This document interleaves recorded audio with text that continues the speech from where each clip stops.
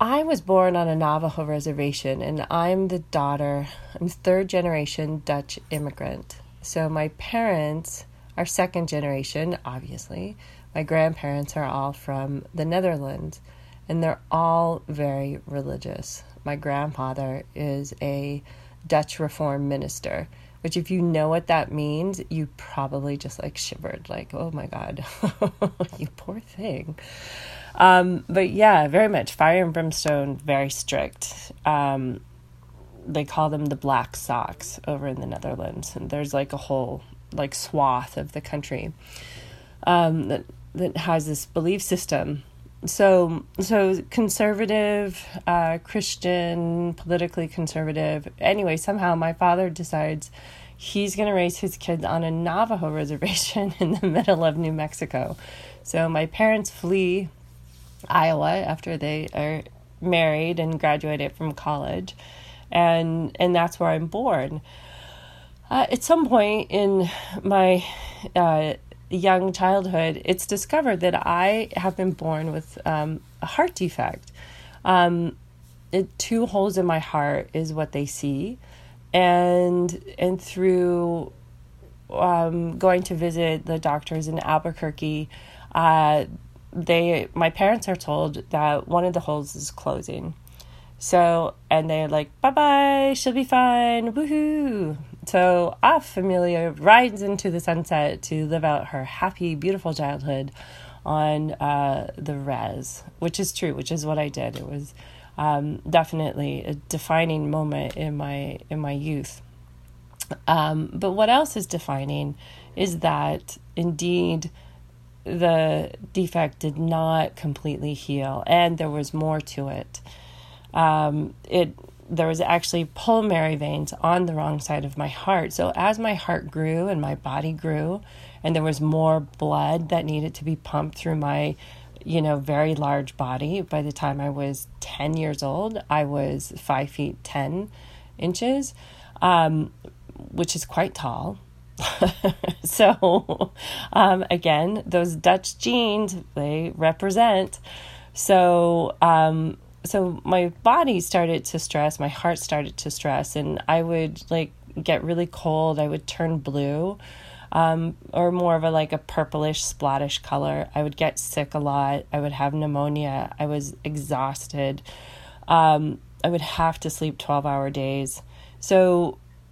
But again, as I mentioned earlier, my parents are the children of Dutch immigrants and of conservative Dutch immigrants. And so basically you are told, and they didn't have any other reason to believe that I was not perfectly healthy, that I was just basically being lazy. And so every time I'm I'm tired, they're like, work harder, try more. And after my surgery, I think I really resented that attitude.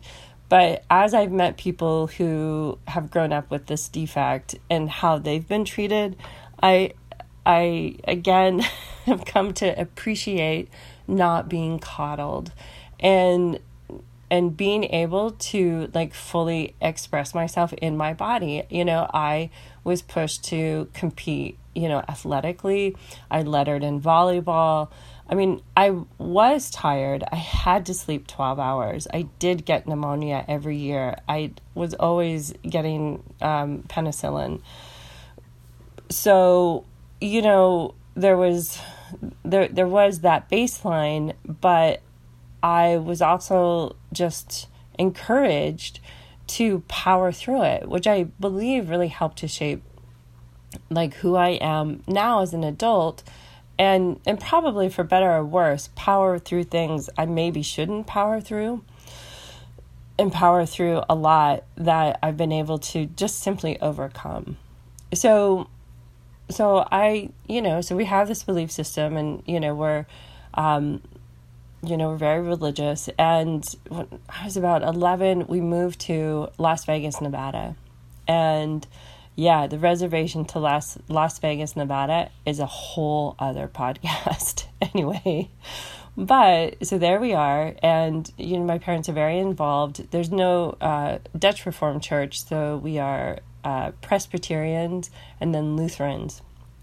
So at this point in time, I'm 15, and I'm going to a private Lutheran school, and I'm very devout, like sickeningly devout. Like, I can't believe I must have been so annoying. I can only imagine.